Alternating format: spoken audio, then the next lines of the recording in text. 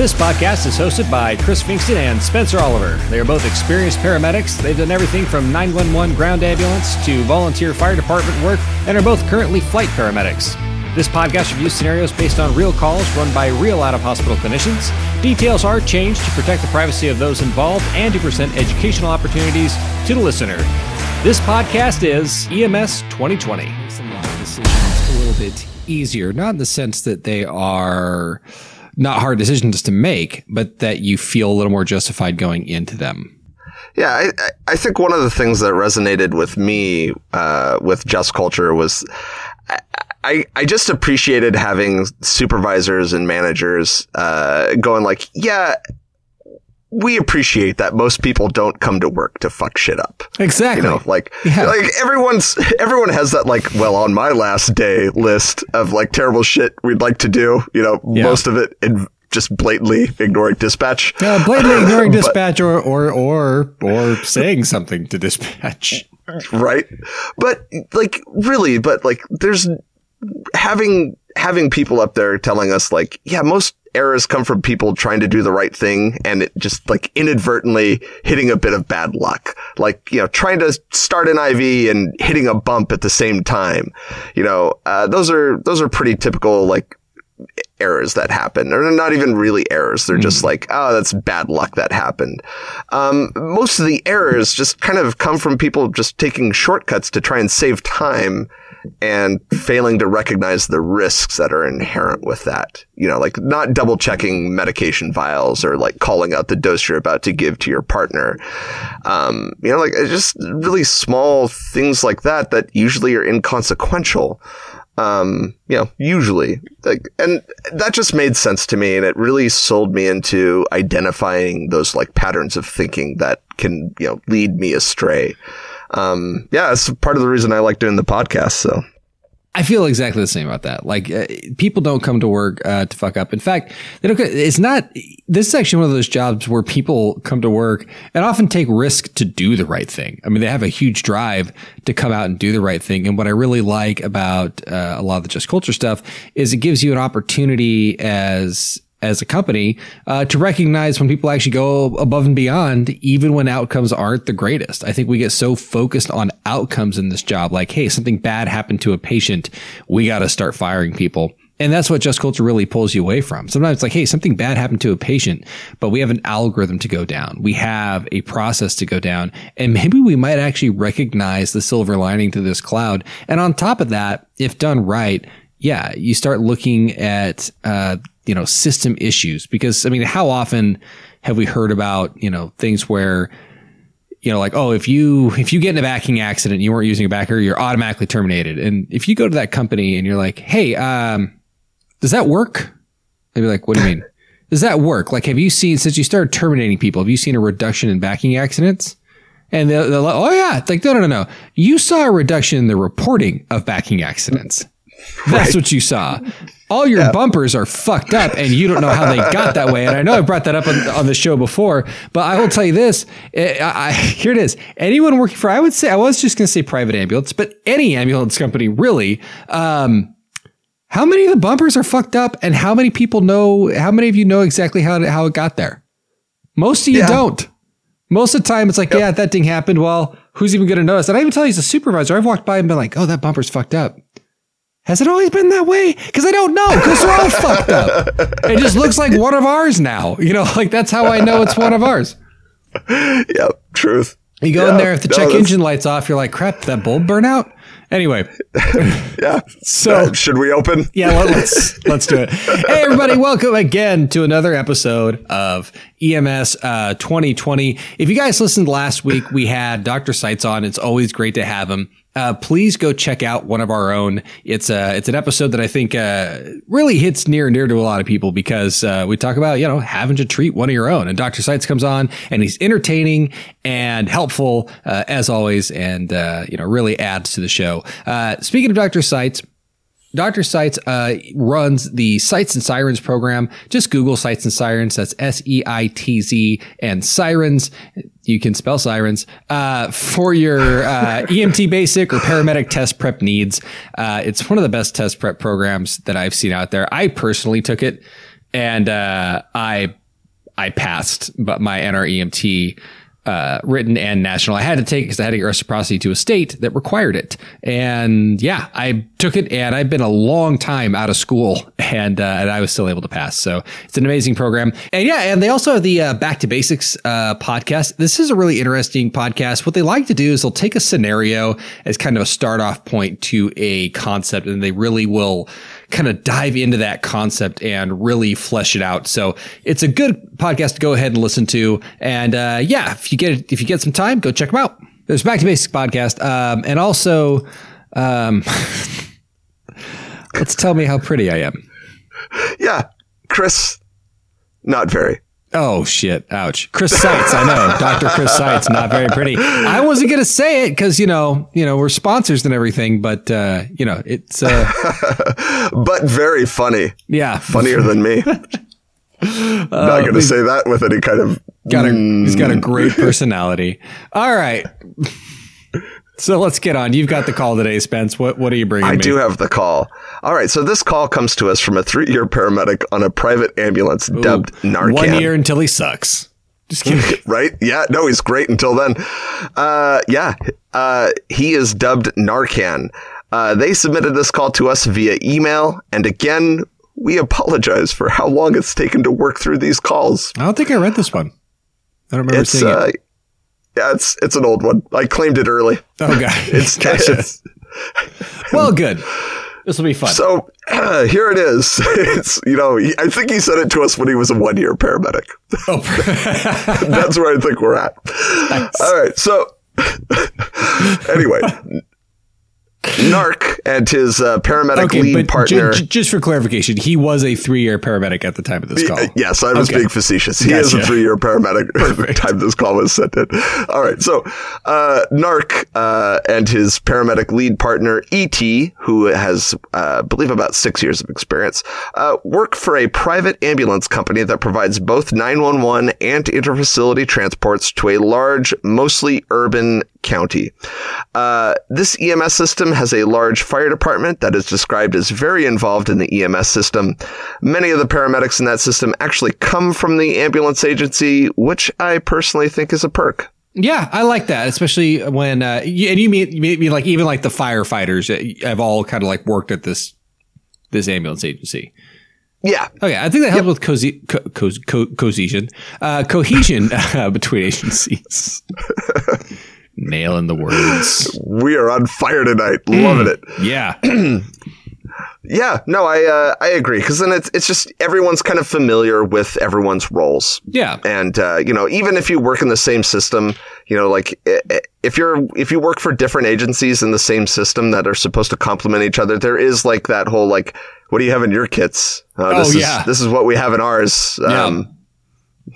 Okay. Yeah. What do you guys do? Yeah. Right. Anyway. All right. So it's around 8:28 p.m. on a warm spring evening. It's just getting dark outside as ambulance unit 867-5309. Jenny, I got your number. Exactly. Thanks, Tommy Two Tones. Along with a fire engine, are dispatched for an unconscious mid-20s male who is found in the driveway of their private residence. As the dispatch notes come in, there is a report that this may be an assault, but there is no need to stage as there are no assailants on scene, and the caller is the patient's girlfriend who is at his side.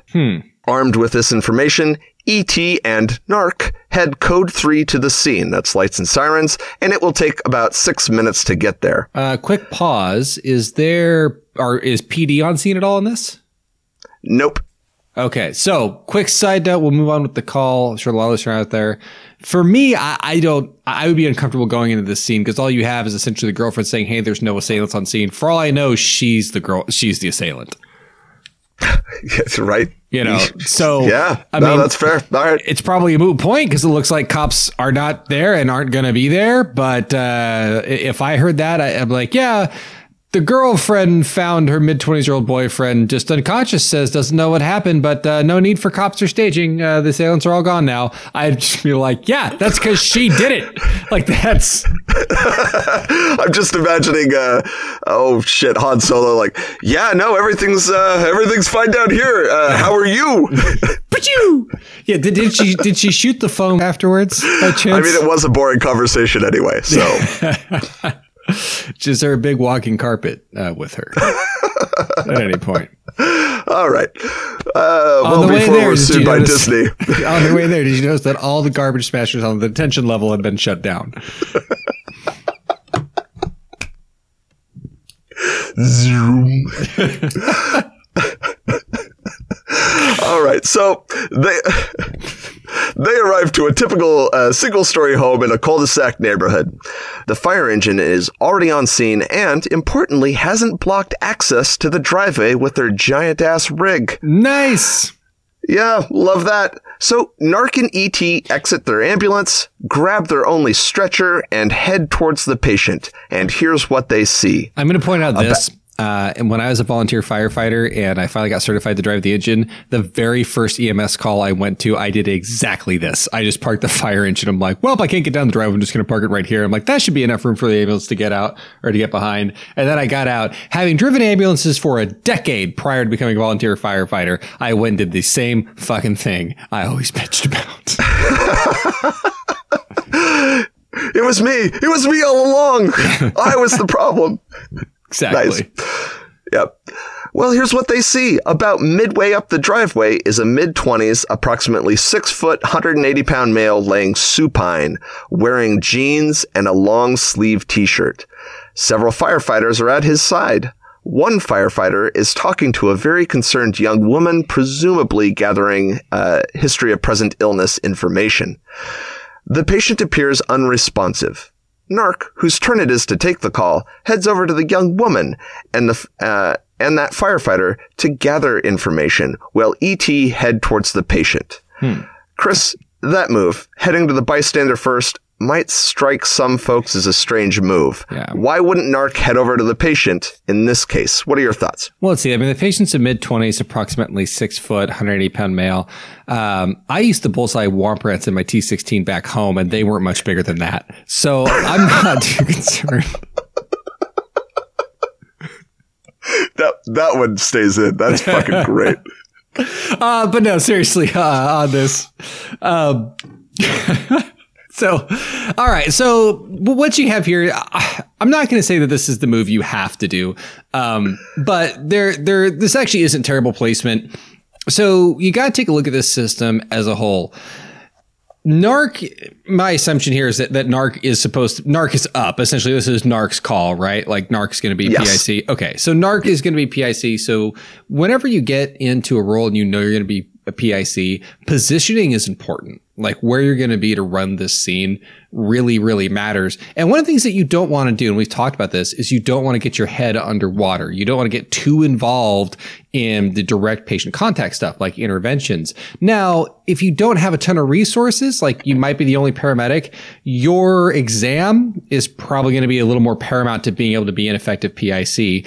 But in some systems, especially where it sounds like you really probably know a lot of the people that are going to be on scene and it's got a lot of resources in the system, so there's other paramedics there, you can take a farther back position than being right next to the patient. And here's the other thing. The patient's unconscious. The patient does not have a story for you. The possibly murderous girlfriend and the other firefighter may have a story for you that's really going to contribute to being a PIC in this case. Because we don't know why this guy is unconscious and we really need to figure it out. I mean, I'm not going to stereotype, but anytime you have a mid-20s male who's unconscious or any younger person who's unconscious, one of the things that does need to rise a little bit in your suspicion level is going to be some sort of drug usage, like a narcotic overdose or some kind of overdose. And then, of course, there's trauma on top of that. I guess even for older people, you need to keep medications in mind. And it's less likely to be, like some sort of like, internal medical problem. Right. Yeah. There might be more of a story and the history is part of your assessment to get somewhere else. Plus, it takes you out of the fray, if you will. Yeah. And that doesn't mean you get to ignore the patient. But it does mean that, hey, there's other paramedics there that can get, the nitty gritty, get the monitor on, start an exam, and they can then report to me what they're finding as I'm getting a story. So this actually might be wise positioning. All right. Excellent. Yeah, my thought's the same. All right. So Narc catches this as the story between the firefighter and the young lady. The young lady is the patient's girlfriend. She says they were hanging out at home watching TV when her boyfriend, a 27-year-old by the name of Bobby is not their real name, received a text message. That's a long name. Yeah. It's a family name, passed down from generation. It's actually, Bobby is not the real name, the fourth, but anyway. Yeah. The patient went... that is actually not a name he has heard in a long time. Fuck. God damn it. The patient then went outside to meet someone. The girlfriend continued watching TV, but after 10 to 15 minutes, felt like Bobby is not the real name Junior should have come back in. Junior. All right. She went out to find him unconscious and unresponsive on the ground and subsequently called 911 because she couldn't wake him up. Fair. Yeah. The firefighter asks, so who came to visit him? Do you know? Narc can't recall what the girlfriend said exactly, but got the impression based on her hesitation and word choice that this was a more clandestine meeting of perhaps a drug purchasing nature. She doesn't go any further down that road. It's basically, I have no idea. I know nothing. The firefighter asks, well, do you think he was attacked? You told the 911 call taker that this might have been an assault. The girlfriend says she isn't sure. She hinted that Bobby is not the real name. Junior. Seemed on... the fourth. Seemed on edge about the meeting and notes that he usually has a baseball bat by the front door because he's gotten into scuffles before. Yeah. And she also notes that it wasn't by the door when she came out, but she doesn't know where it is. Also, she says she didn't hear any signs of a commotion or yelling, but qualified that by adding that she also had the TV on.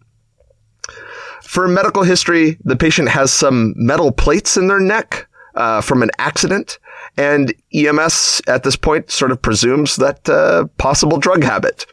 No allergies, no prescribed medications. Gotcha. All right. So with a better understanding of the story, Narc heads over to the patient and relays those findings to the group being 3 firefighters and his partner, E.T. E.T. also relays their findings. They have a male patient, GCS3, with some swelling noted to their nose and right cheek, as well as some blood present in the nares. The patient has a palpable pulse of 80, respirations of 12 a minute, no significant bleeding anywhere, and given the facial findings, ET and the firefighters have already put a C-collar on the patient, have cut the patient's shirt, and are securing him to a backboard. ET says that given the signs of head trauma and an unresponsive patient, they're going to make this a trauma activation. So ET's kind of almost stepping into a PIC role a bit here. Yeah, it seems so. Yeah. Okay.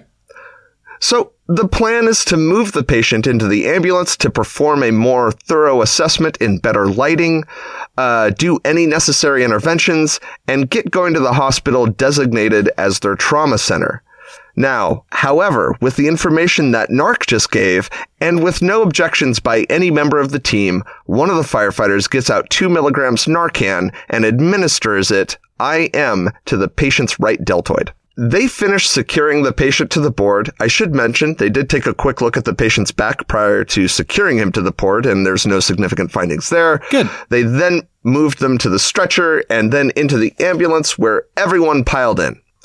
The patient's pants are cut by ET and one of the firefighters while Narc throws the monitor on the patient, not literally, just the leads and the blood pressure cuff and the pulse oximeter. Just huffs it over there, smacks him right in the chest. These aren't the droids you're looking for. Nice. Yep. Another firefighter grabs out the IV supplies and sets up for an IV. The chest, abdomen, arms, and legs are unremarkable for signs of trauma. The monitor shows the patient with a heart rate of 88 per minute, The BP via the auto cuff is 108/61. SpO2 is 95% on room air. Narc doesn't recall the respiration count, but feels it was unremarkable. The patient remains unresponsive. Of note, Narc also can't recall if the patient had track marks along their arms during the assessment. Okay.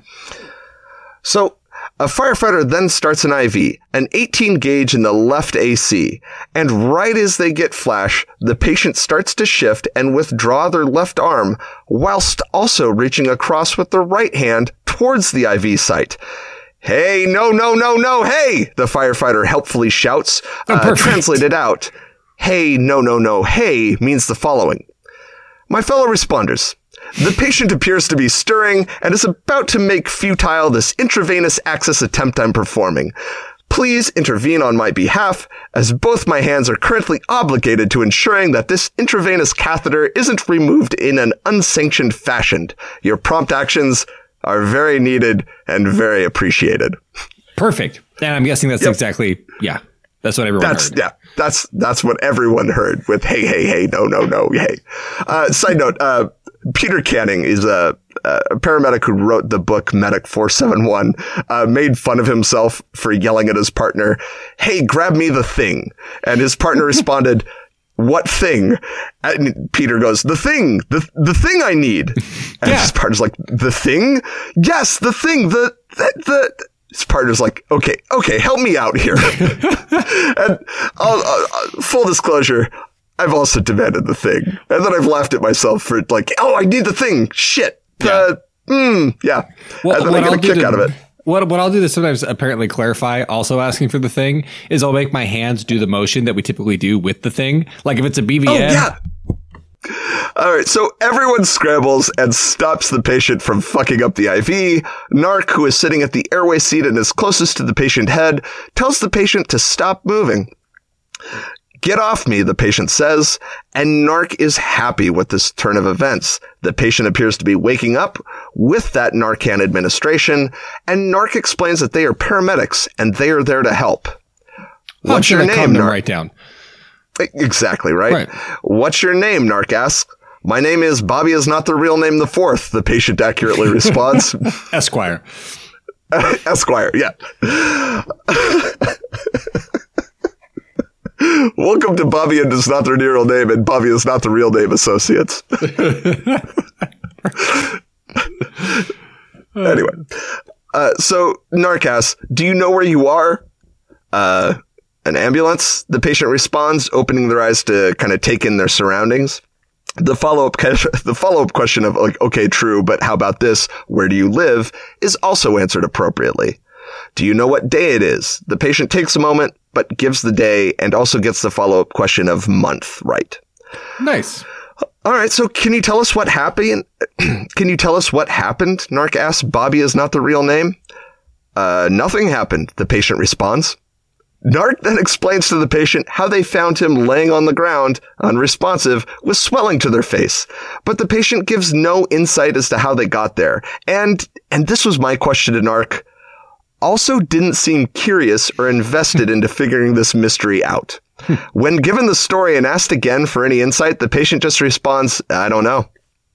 Well, damn. Narc checks the patient's pupils, and they're both 3 millimeters and reactive. E.T. asks, were you attacked? Your nose is swollen and bloody. And the patient again says, I don't know. Let me out. We can't let you out, E.T. informs them. We're taking you to the hospital. I don't want to go, the patient says. Are you hurting anywhere? One of the firefighter asks. And the patient responds, my head hurts. Are you nauseated? Sick to your stomach? E.T. asks. And the patient says yes. And by the way, the patient is now GCS 13. That's eyes 3. They open their eyes to verbal. Verbal 4. They gave verbal 4. They cite confusion over events as confused response. I could go either way. Motor 6. Basically what they describe is this. When the patient isn't interacted with or spoken to or poked with an IV, they just sort of lay docile on the stretcher and don't say or really do anything. But when talked to, they do respond. And so far, anyway, they follow commands. And while they did express that they'd like to leave, The patient made no additional effort to do so, and no one on the crew is at all thinking about refusal at this point, so the topic doesn't get brought up further, which essentially, kills that whole line of, of problems. So instead, the crew continue to work. Narc grabs out some IV Zofran and draws it up and hands it to one of the fire medics, who then refuses to administer it, saying, "Nope, I didn't draw that up. You drew it. You administer it." So Narc has to kind of climb around them, because remember, it's a crowded ambulance, and give the 4 milligram Zofran to the patient. And they were a little miffed about this. Chris, what do you think about that? I mean, it's kind of a minor little offshoot here, but it is something worth noting. I'm for the sentiment. I'm not for the delivery. And now, given this is a delivery that, is told to us by a different party, so we only know what we were told. Yeah, but absolutely.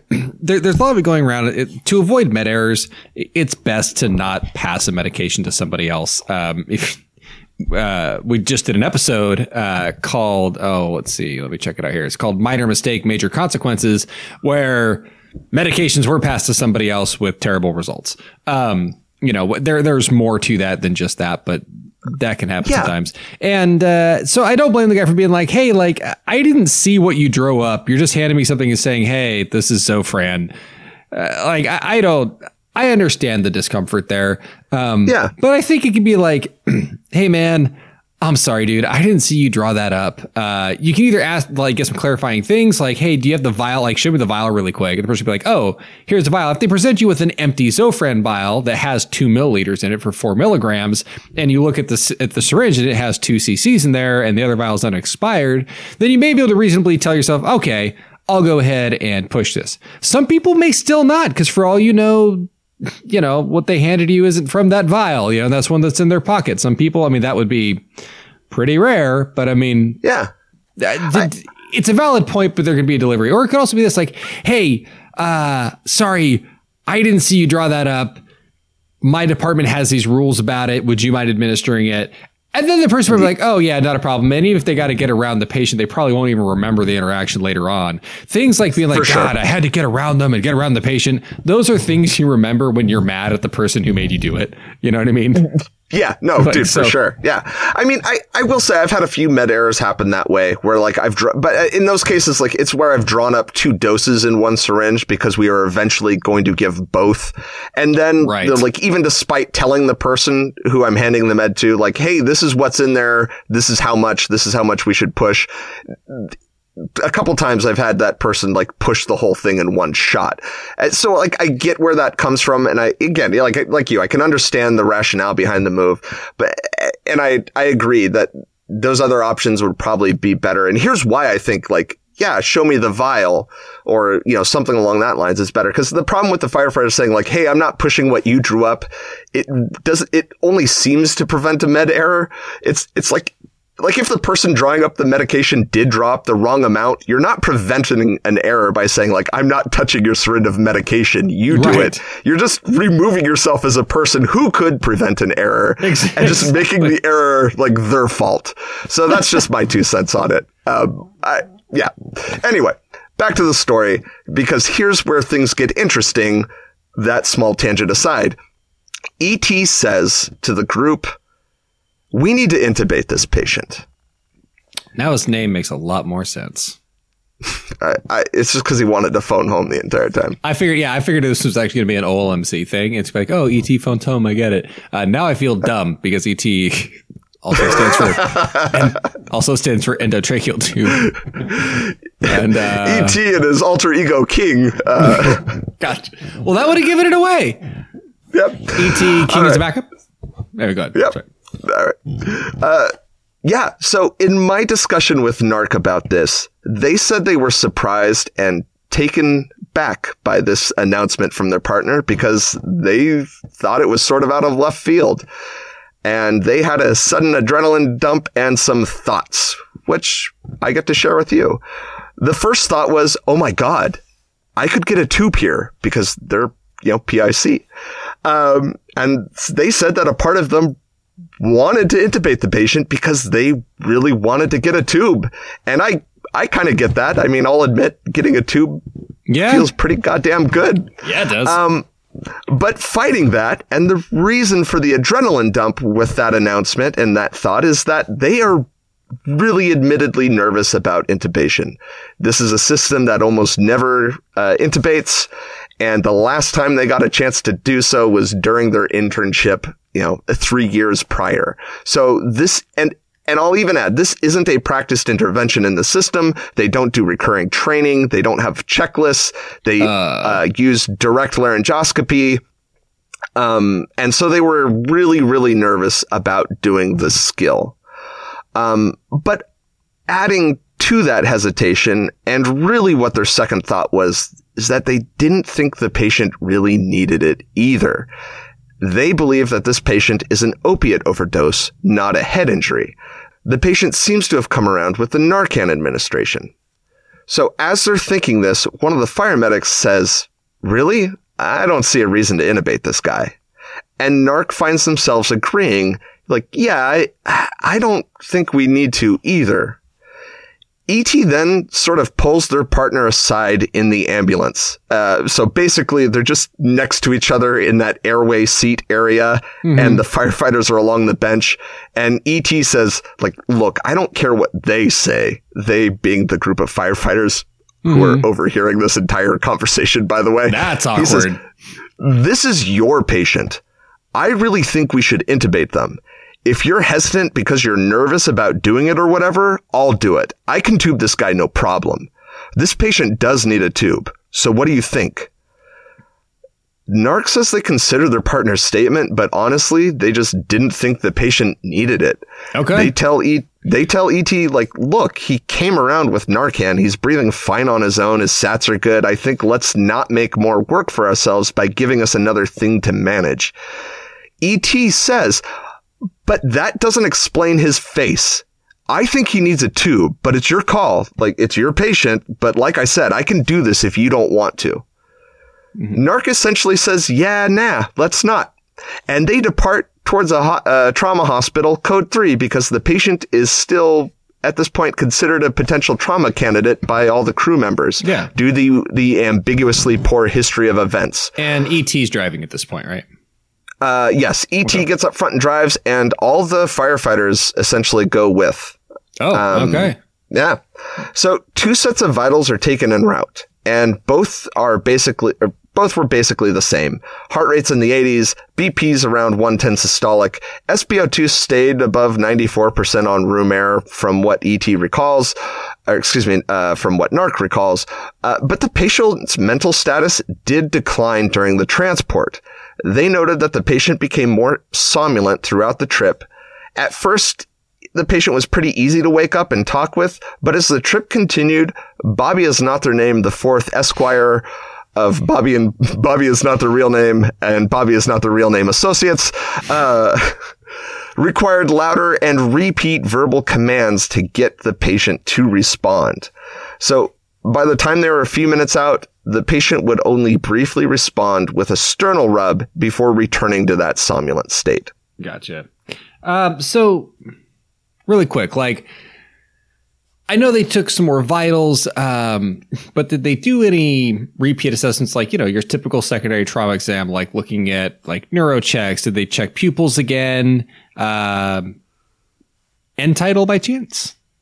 Those are fantastic thoughts. And yeah, the NARC and the firefighters did none of those things. The reassessment. I was going to say, did they try like maybe another bump of Narcan as a guy started to get... Because normally I'm not for Narcanning someone just to see, but in this case you're talking about, I think this is one of the few cases where using Narcan diagnostically is important because typically, like, if I know it's an isolated narcotics overdose, like, hey, person's found in their bed with a needle in their arm, I'll be like, okay, let's give them enough Narcan to make sure their saturations are good and that they're not completely obtunded so they can protect their own airway, and let's call it good. I don't need them to drive the fucking ambulance. Right. But in this case, the concern is like, hey, do they have a head bleed and this is going to get worse? I mean, a repeat Narcan and see if that keeps him conscious and protecting his own airway is, I think, a good part of a reassessment for this guy. absolutely agree. That would have been great. I definitely don't want to. No, they absolutely did not do that. Okay. I share your thing. I also don't want to wake up, like, all right, hey man, we woke you up. I need you to drive the ambulance. Yeah. Hey, why are you taking us to this cul-de-sac? And why do you have this baseball bat? I don't. My girlfriend's going to murder you guys now. You should have staged. Anyway. The reassessment piece essentially was vital monitoring and occasionally trying to wake the patient up with a loud talking and a sternal rub. All right, so basically we're going to beat the trauma patient up to wake him up. Okay. Yeah. They didn't do any of that's a solid idea with the Narcan. They didn't do it. Okay. Narc did say that they were concerned about vomiting, and so he had suction at the ready, which, probably a good thing. But beyond that, really nothing else was done during the transport. So on arrival at the trauma hospital, the patient is taken into a large ER bay and is surrounded by the trauma team. Narc begins the report. This is a 28-year-old male found down by his girlfriend in the driveway of their home. He was unconscious on our arrival with signs of a head injury. He had gone to meet some people, we're not sure who, and when his girlfriend went to check on him, he was found down. While this is being said, the trauma team has already started their assessment, and the trauma doctor angrily interjects, "Why isn't this patient intubated?" Narc says they were thrown by the question and helpfully responded with,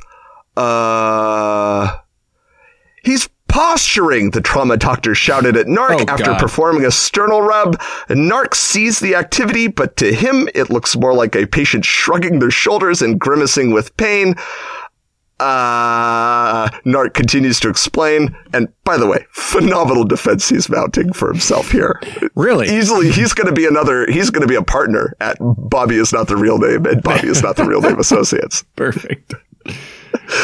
Thankfully, for Narc, one of the other ER doctors goes over and kind of quietly repeats the sternal rub, while Narc is getting just fucking reamed. The patient then wakes up and yells, "What?" He's not posturing, the other doctor says. The patient wakes up enough to answer their question, and the trauma doctor stops yelling at Narc, but makes it very clear they're no longer interested in hearing their report. Of course. Narc tries to explain to the other doctor their dilemma and says that they think the patient just roused to Narcan, and the ER doctor just sort of shrugs. Nice. Now, here's the catch, and thus the submission of this call to us. All right. Both E.T. and Narc feel that they were right. E.T. feels super justified in their thinking because the trauma doctor ripped Narc a new one for not intubating the patient. Narc feels that they were right because the patient did wake up. So what say you, Chris? Who is right? So we are Judge Judying this call right now. That's what we are. We are the Judge Judy this. All right. So let me kind of sum up the call really quick before I place my verdict. All right. So this is what we have. We got a mid-20s patient who was totally not assaulted by his girlfriend because she said so, who may have been attacked and may have a close hit injury or may have an opiate overdose. We don't really know. Basically, he's found down.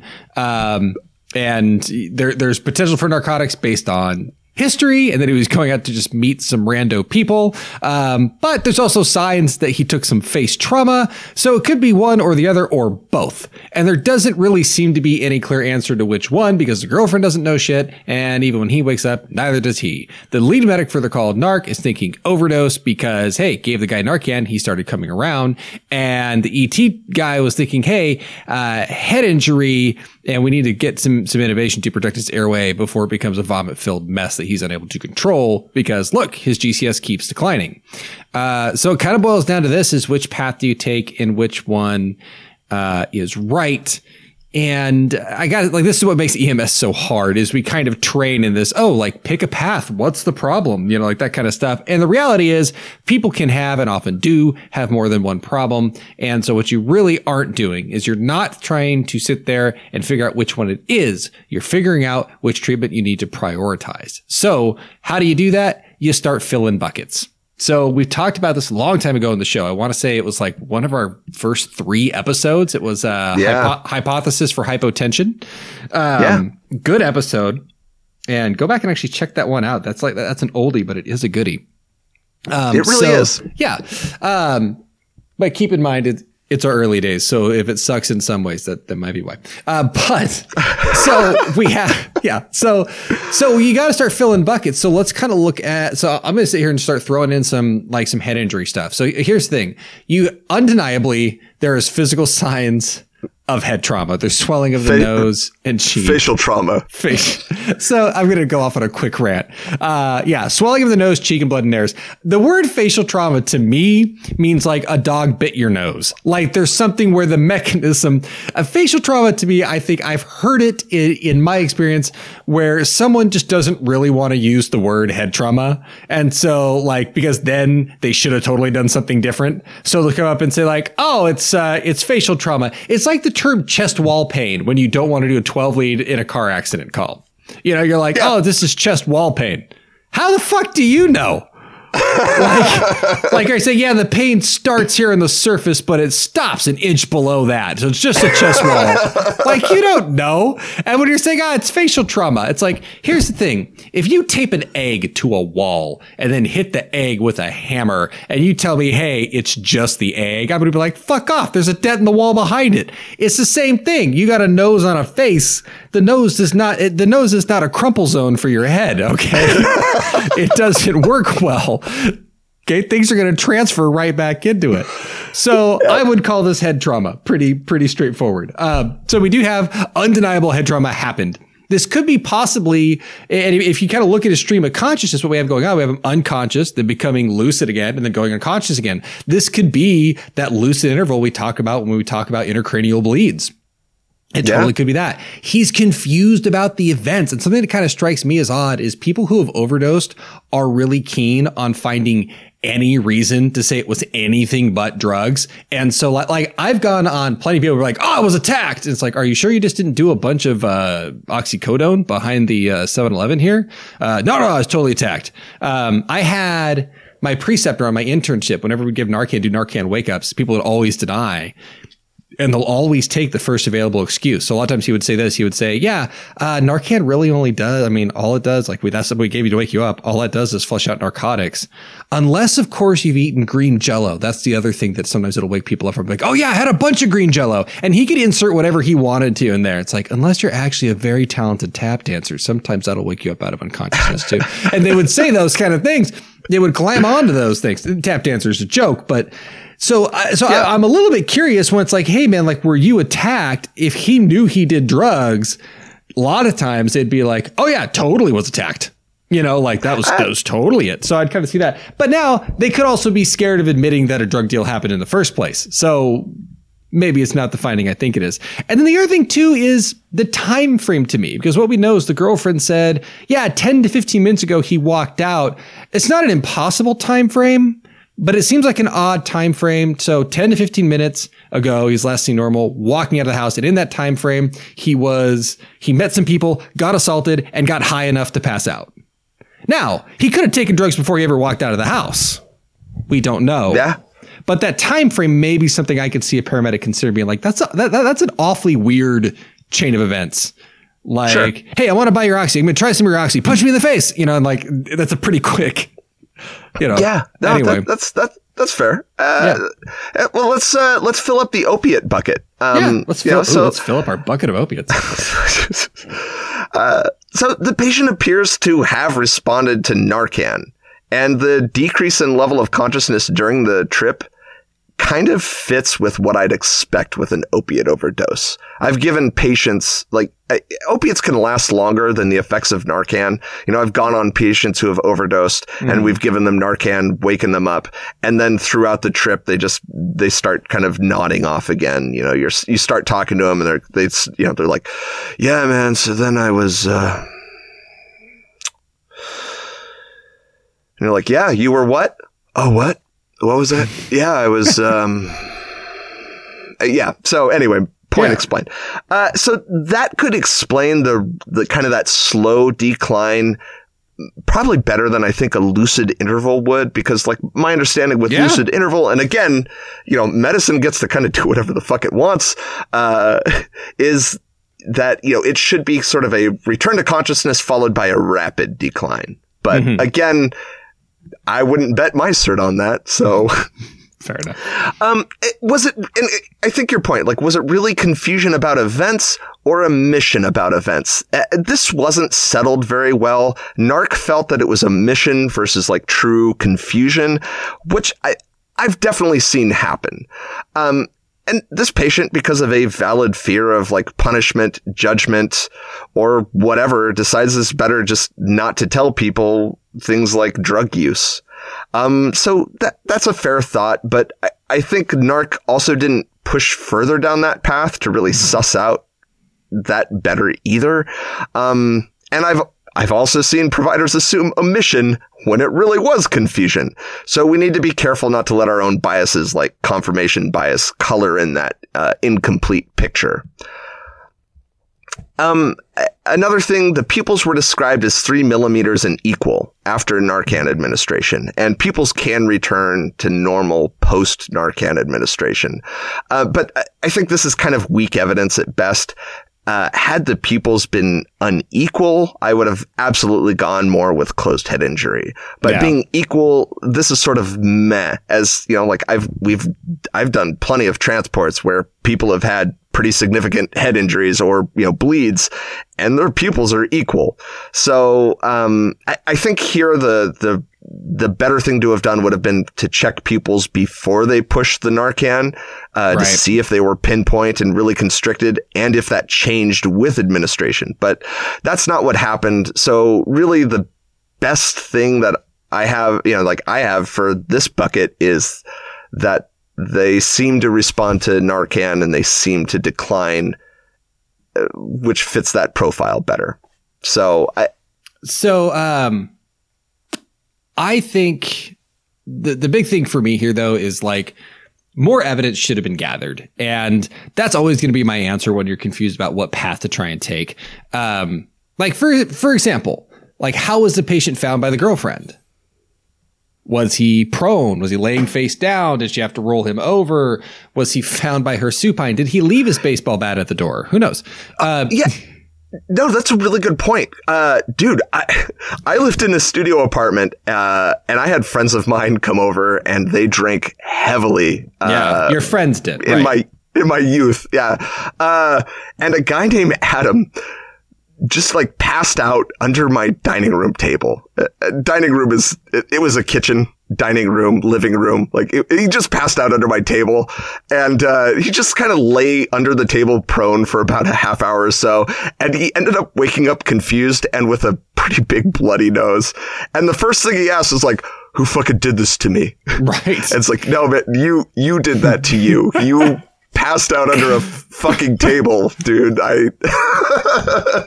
Oh goodness. That's awesome. So that facial stuff could have been, like he passed out and fucking lay prone on the ground, and like, I don't know. So yeah, that's a great question. That should have been asked. And again, like kind of the missing repeat neuro assessments, and even like I really think repeat Narcan administration. I mean, like I said earlier, I'm not keen on giving Narcan to patients who are maintaining their own airway and saturating just fine. I don't think there's any point in just waking someone up just to be like, aha, it was a narcotics overdose. But in this case, it's kind of diagnostic, right? Like if you're really considering, and I think it's reasonable. I think, by the way, I'll say this, both paramedics have reasonable concerns and absolutely, and have reasonable treatments. And I think it's reasonable to be worried about a head injury in this guy. And I think repeat dose of Narcan would really kind of sell me on one way or the other. Had they given a small dose and the patient's mental status improved again, that would be pretty firm evidence that opiates were in fact in play. And the other thing, though, I mean, fresh track marks, again, like that's not the best evidence. Maybe he donates plasma earlier that day to get money, then go like buy drugs. I don't know. But it's also one of those things that coming from someone who has donated plasma for money, but not for drugs. So sure. Yeah, it's right. But anyway, your Jedi mind tricks don't work on me. Oh God. I will say this. One of the best ways I've heard paramedics described is they're like doctors that may have gone to juvie and can't quite be a doctor. Like that's a paramedic. It's like doctors that have a history. Yeah, like the kids that were too cool to be doctors but still wanted to do it. But anyway, nice. I think it's an oversell even at that. But here's the big thing though is there's nothing to say that both things can't be at play. And I would even wager that, they probably are both at play. And so here's what I think kind of comes down to is this. We don't really know. And we don't often get to know exactly what the right thing is. Hell, even the doctors didn't know at first when they got in there, when they were given the story from EMS. Like one was like, hey, why didn't you fucking intubate? And then got like a terrible explanation from NARC. And then the other one came in and was like, yeah, he's fine. And so, by the way, it is never. And so like earlier, like ET felt justified because that doctor. I know we do this in EMS all the time. And we always feel that like the first thing that happens when the patient gets in is something we should have done in the field. Just because a doctor comes in and says you should have done something different, that's not the end all be all argument. And this case is evidence of that in spades. So we got to kind of use the tools and judgment we have available to help us figure out what to do. Assessment, history, repeat assessments, and I would include Narcan as kind of a weird assessment, but still it is, to figure out what the most appropriate thing to do is, and that's filling in the buckets. That's the filling in the buckets. So given what we know here, like I said, I could side either way. Head injury is probably the most concerning of the two things. And we've talked about that before being like, hey, like treat the worst thing. And there was physical evidence suggesting that, but paralyzing and intubating someone is also a high risk procedure that we don't want to do unnecessarily, especially in this system. There is no VL. It's all DL. They don't regularly train on doing something they really should be regularly training, on doing. Yeah. I also want to point out that intubation is not the only treatment for a head injury. I've transported many people who are otherwise perfectly conscious with good levels of consciousness.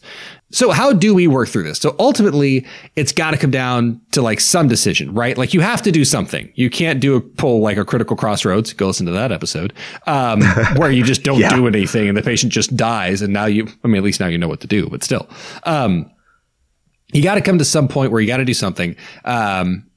Even if it might not be the best answer. So the call's got to move forward. The worst thing we can do is freeze and have nothing get done because we couldn't decide.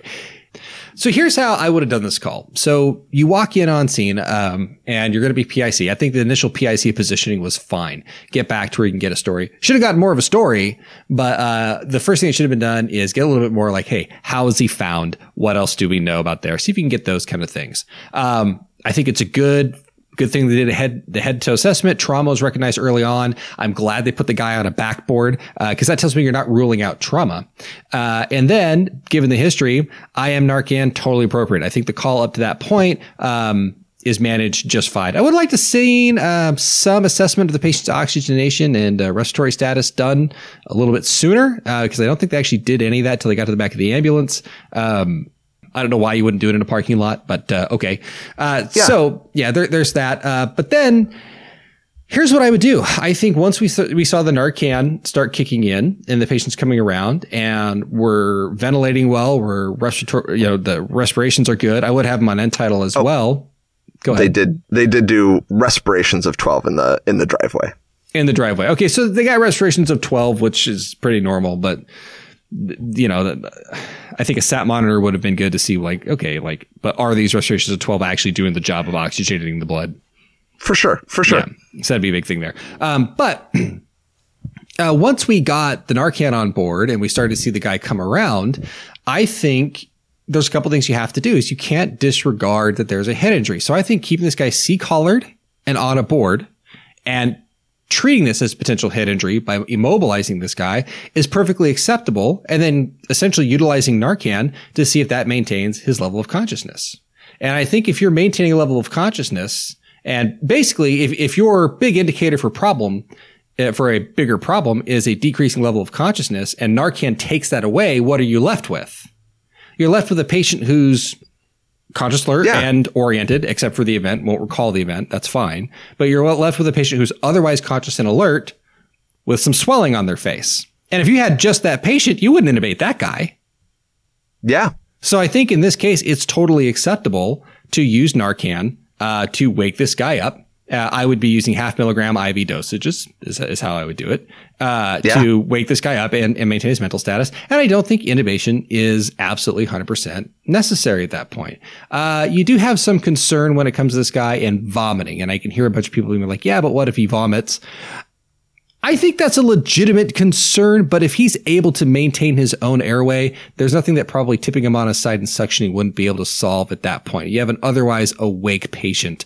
If he was still somnolent through the Narcan, and you weren't able to improve the guy's mental status at all with the Narcan, then yeah, I would say you have to intubate for 2 reasons. One, either he has so much narcotics on board that he's just not going to be able to maintain his own airway, and at which point intubate, or it is a head injury, at which point intubate. But yeah, I think that's the missing part there is we just really don't know. There wasn't enough evidence to really call it either way.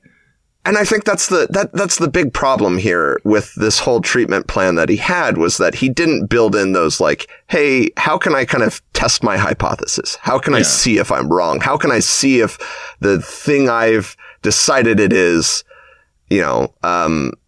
is changing, isn't the thing it is. And I think this is one of the things that I dislike about like the way we learned things in school was you had to find the one thing. Yeah. And then that was it. The scenario ended. They're like, all right, cool. You figured out that this was a kidney problem, like, okay, cool. That's what it is. But we never learned like, hey, here's what you're going to do to make sure, like in real life, how to make sure you're not wrong and how to be able to change your mind and be flexible with that. Like a real life example is, like if you go on somebody who has chest pain and they look ill, but their 12 lead looks okay-ish. It's not screaming STEMI. There's nothing there. I don't have to decide right then and there that this isn't a STEMI patient. Yeah. I can go like, okay, it's not a STEMI yet. I'm going to reassess and keep seeing if I'm wrong about that, or if that changes. Not that I'm wrong, but like if that changes, and then if it changes, then I will go with that new evidence. But you have to look for that new evidence. Absolutely. You have to do the repeat 12 leads to find it. And so I think your point is salient. Like he needed to build into his treatment plan that reassessment piece to kind of continue to test that hypothesis and draw that line to where it's like, all right, if we fill this bucket with this, if the bucket starts filling the other way, then I need to, abandon my opiate bucket and hop on the head injury bucket. And and that's fine. You can do that. So, yeah. Yeah. And it's just kind of the other thing too, that I want to be cautioned with reassessments. Reassessing absolutely needs to be done, but make sure you're not doing your reassessment in a fashion that's just causing confirmation bias. A lot of times what we do is once we've picked a path, we tend to reassess and only find the things that tell me that I'm right. That's a great point. Okay. So here's what I would say. We talk about filling buckets, right?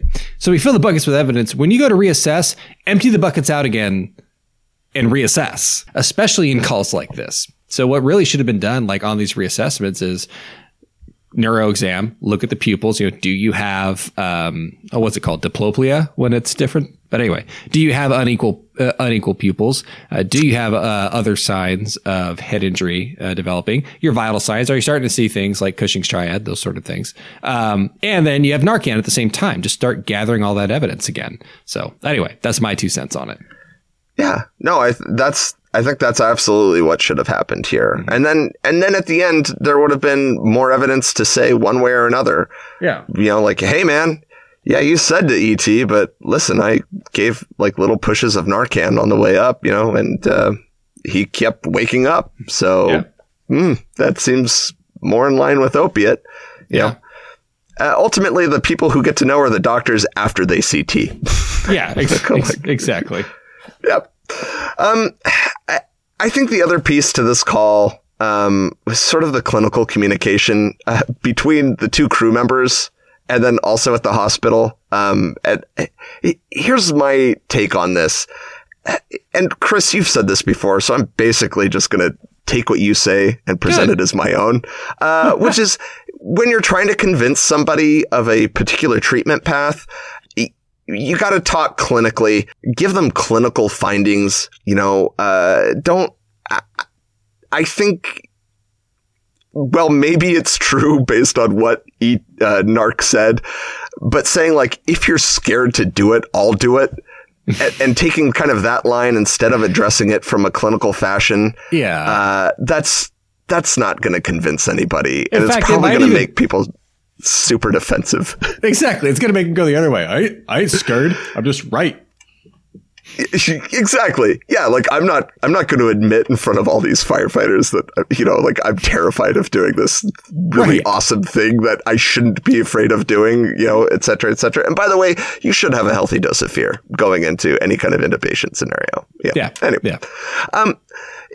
So I think the best thing would just to have been, hey, here's why I'm saying this, like, he's got facial trauma. He's got head trauma. Like, we don't know what it is. It sounds like it, like he's not waking up. And when he does wake up, he's confused. He's nauseated. Those are all indications of a potential closed head injury. Yeah. And then, having, Narc just sort of go like, yeah, but on this other side, this is what's going on. And I really don't, I don't want to unnecessarily intubate somebody who just overdosed on opiates and is breathing on their own. And then from there, you guys can, like, they could have come up with that kind of like, all right, well, here's the line we'll draw in the sand, so that, both people feel like their needs were addressed, that those concerns were addressed. Here's my thing for at the hospital. You got to be careful with kind of what you lead with. Just like dispatch info can lead you down a rabbit hole and prime you into thinking the wrong thing before you arrive on scene. Mm-hmm. You can do this to the hospital. Oh, yeah. Giving report to a large team kind of means you need to choose your word carefully. Narc led with, hey, this is a trauma call, instead of what he treated, which was an opiate overdose with some facial trauma. Yeah. This confused the crap out of the team and really seemed to piss off that trauma doctor, who then rightly called him out for not treating what appeared to be a significant trauma that he was telling them about. Yeah. I think in this case, a better opening in this situation is to say like, hey guys, this is a weird one. Hear me out. So that way they go like, okay, fuck, there's a story. Yeah. And go into it that way. And by the way, like, in weird calls, there's most of that transport on the way in, so long as the patient is stable, is me figuring out how the fuck I'm going to tell this to the nurse and or doctor. I put a lot of thought into this because I don't want them getting the wrong picture. So in this case, like, hey everyone, are you ready for report? Yes? Okay. This is a weird one. Essentially, we were called for a 27-year-old male who was found down outside by his girlfriend. The story provided to us by the girlfriend and then a little later by the patient was very vague. And it seems possible that the patient recently used narcotic drugs as the patient roused after IM Narcan. But we also have signs of trauma as he has some swelling around his nose cheek and some blood present in his nares. Something along that lines really kind of sets the stage better. I think that's fantastic because what they're going to be looking. Oh, sorry, Spence. Did you have more on my cutting? No, that was it, man. Yeah. Right. I think this is fantastic because it really. Here's what they want, because trauma teams want to move fast. Get that through. Like they're not going to. They don't want to hear the whole story up front. What they want is they want to know the possibilities as soon as possible. That's what this kind of does. You come like, hey, this is weird. I think Spencer's version is perfect. Mine might be too quick, but what I was thinking I would do is I would have walked in and been like, hey, everybody. So this is kind of an odd story. We kind of got two things going on. One is possible narcotic overdose. The other one is possible head trauma. Here's why. And then kind of go into the other stuff. So that way, like, you put them on your thought train right away. And they're like, okay, so what you got? He has a history of narcotic abuse. With that history, we gave him some Narcan, started to bring his altered LOC around. However, when we found him, we also noted some facial trauma. We've been able to maintain his LOC just fine by giving him additional doses of Narcan, but we went ahead and C-spined him and brought him to you because we're also worried about potential head trauma that we couldn't rule out. Yeah. And then just kind of like drop that on, and then they're like, all right, I'm there. I know you're two confusing things. That's not what happened on this one. No. You walked in, gave them one street, and then didn't explain why you didn't walk down it. That's oh man. Hey guys, there's one direction to go. We hit the brakes. Here you go. Like that's like yeah, so that's it. Yeah, here's your unresponsive head trauma. Yeah. Well, everyone, thanks again for listening to another fabulous episode of EMS 2020. We still want to thank Dr. Seitz again for joining us on our last episode being one of our own. Dr. Seitz runs Sights and Sirens. That's SEITZ and Sirens. Just Google it, hit it up on social media, and you can find Sights and Sirens. They're all about EMS test prep, whether you're an EMT basic or paramedic going in to get that national cert. They will help you get there. On top of that, if you would like 20% off, just use the promo code EMS2020 when signing up, and you get 20% off of one of the best programs out there. With that, Spencer, do you have anything else, or do you just want to kind of awkwardly blow up this Death Star? Help me, EMS 2020. You're my only hope. I find your lack of faith in EMS 2020 disturbing. EMS 2020 is the ship that made the Kessel Run in less than 12 parsecs. Jesus Christ. It's outrun Imperial starships, not the local bulk cruisers, mind you. I'm talking about big Carillion ships. And now She's fast enough for you. Fading. Never tell me the odds, EMS 2020. Fading. Perfect ending, man.